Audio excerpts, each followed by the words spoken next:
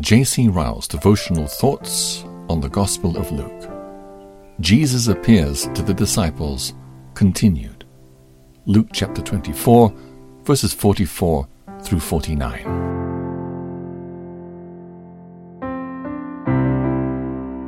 And he said unto them, These are the words which I spoke unto you while I was yet with you, that all things must be fulfilled which were written in the law of Moses and in the prophets and in the Psalms concerning me. Then opened he their understanding, that they might understand the Scriptures. And I said unto them, Thus it is written, and thus it behooved Christ to suffer, and to rise from the dead the third day, and that repentance and remission of sins should be preached in his name among all nations, beginning at Jerusalem. And you are witnesses of these things. And behold, I send the promise of my Father upon you. But tarry you in the city of Jerusalem, until you be endued with power from on high.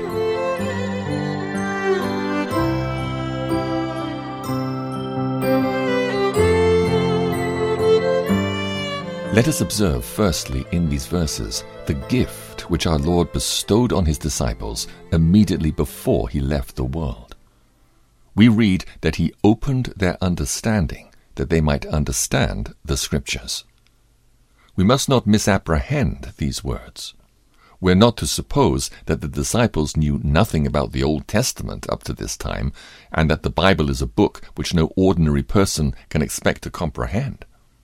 We are simply to understand that Jesus showed his disciples the full meaning of many passages which had hitherto been hidden from their eyes.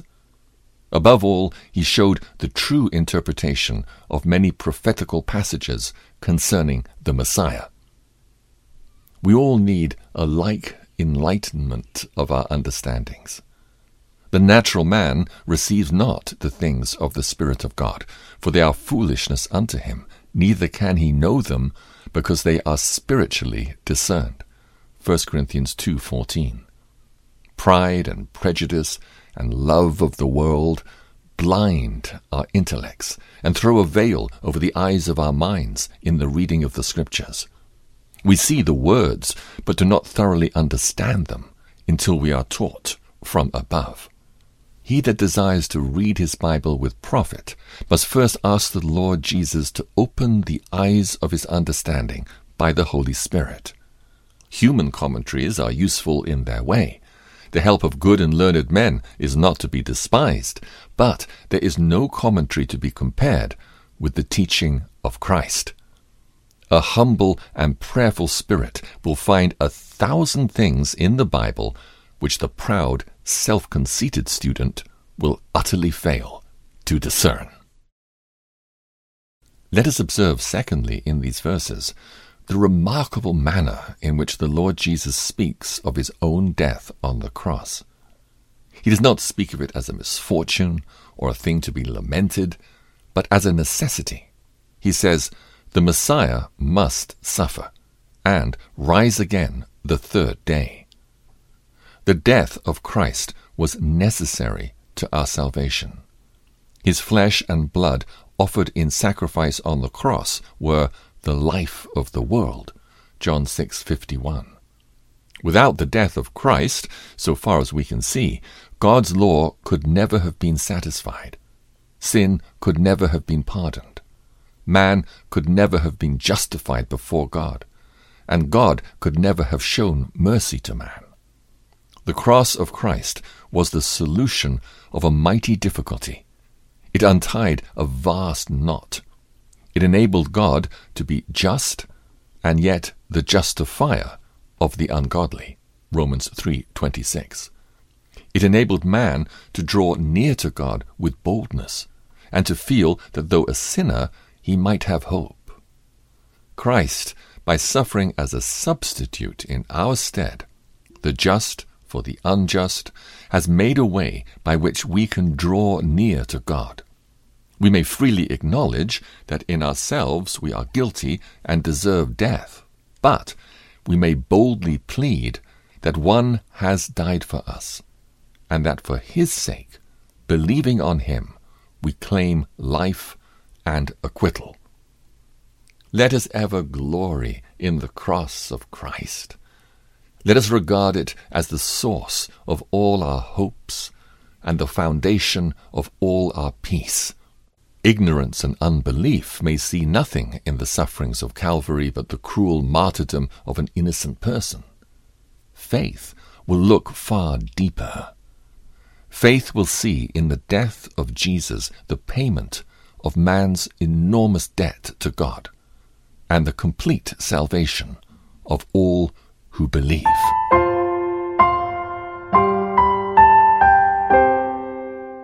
Let us observe thirdly in these verses, what were the first truths which the Lord Jesus bade his disciples preach after he left the world?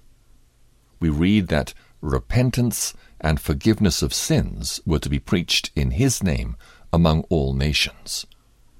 Repentance and forgiveness of sins are the first things which ought to be pressed on the attention of every man, woman, and child throughout the world. All ought to be told the necessity of repentance. All are by nature desperately wicked. Without repentance and conversion, none can enter the kingdom of God. All ought to be told God's readiness to forgive everyone who believes on Christ. All are by nature guilty and condemned, but anyone may obtain faith in Jesus' free, full, and immediate pardon. All, not least, ought to be continually reminded that repentance and forgiveness of sins are inseparably linked together. Not that our repentance can purchase our pardon. Pardon is the free gift of God to the believer in Christ. But still it remains true that an impenitent man is an unforgiven man. He that desires to be a true Christian must be experimentally acquainted with repentance and remission of sins. These are the principal things in saving religion. To belong to a pure church and hear the gospel and receive the sacraments are great privileges. But are we converted? Are we justified? If not, we are dead before God. Happy is that Christian who keeps these 2 points continually before his eyes. Repentance and forgiveness are not mere elementary truths and milk for babes. The highest standard of sanctity is nothing more than a continual growth in practical knowledge of these 2 points. The brightest saint is the man who has the most heart-searching sense of his own sinfulness, and the liveliest sense of his own complete acceptance in Christ.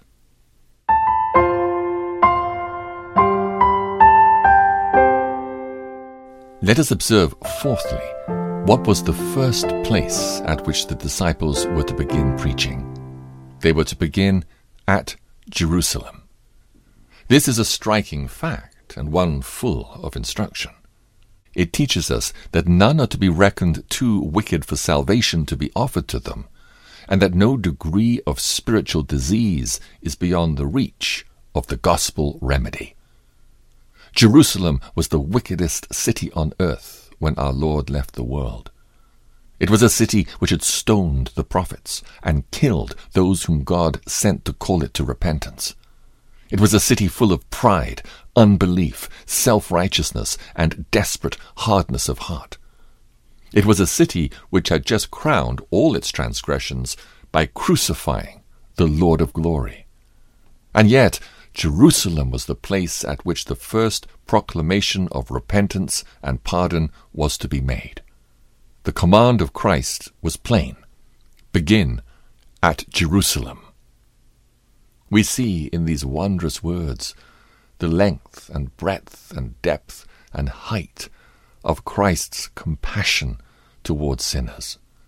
We must never despair of anyone being saved, however bad and profligate he may have been. We must open the door of repentance to the chief of sinners. We must not be afraid to invite the worst of men to repent, believe, and live. It is the glory of our great physician that he can heal incurable cases. The things that seem impossible to men are possible with Christ.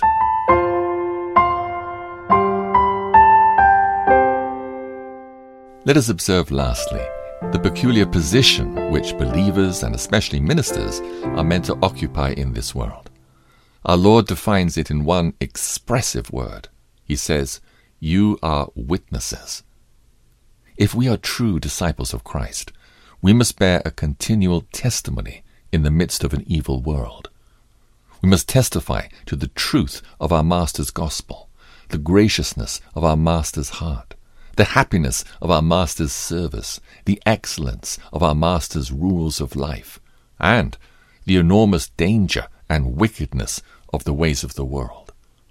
Such testimony will doubtless bring down upon us the displeasure of man. The world will hate us, as it did our Master, because we testify of it, that its works are evil. John 7:7. Such testimony will doubtless be believed by few comparatively, and will be thought by many offensive and extreme. But the duty of a witness is to bear his testimony, whether he's believed or not. If we bear a faithful testimony, we have done our duty, although like Noah and Elijah and Jeremiah, we stand almost alone. What do we know of this witnessing character? What kind of testimony do we bear? What evidence do we give that we're disciples of a crucified Savior, and like him are not of the world? John 17:14. What marks do we show of belonging to him who said, "I came that I should bear witness unto the truth"?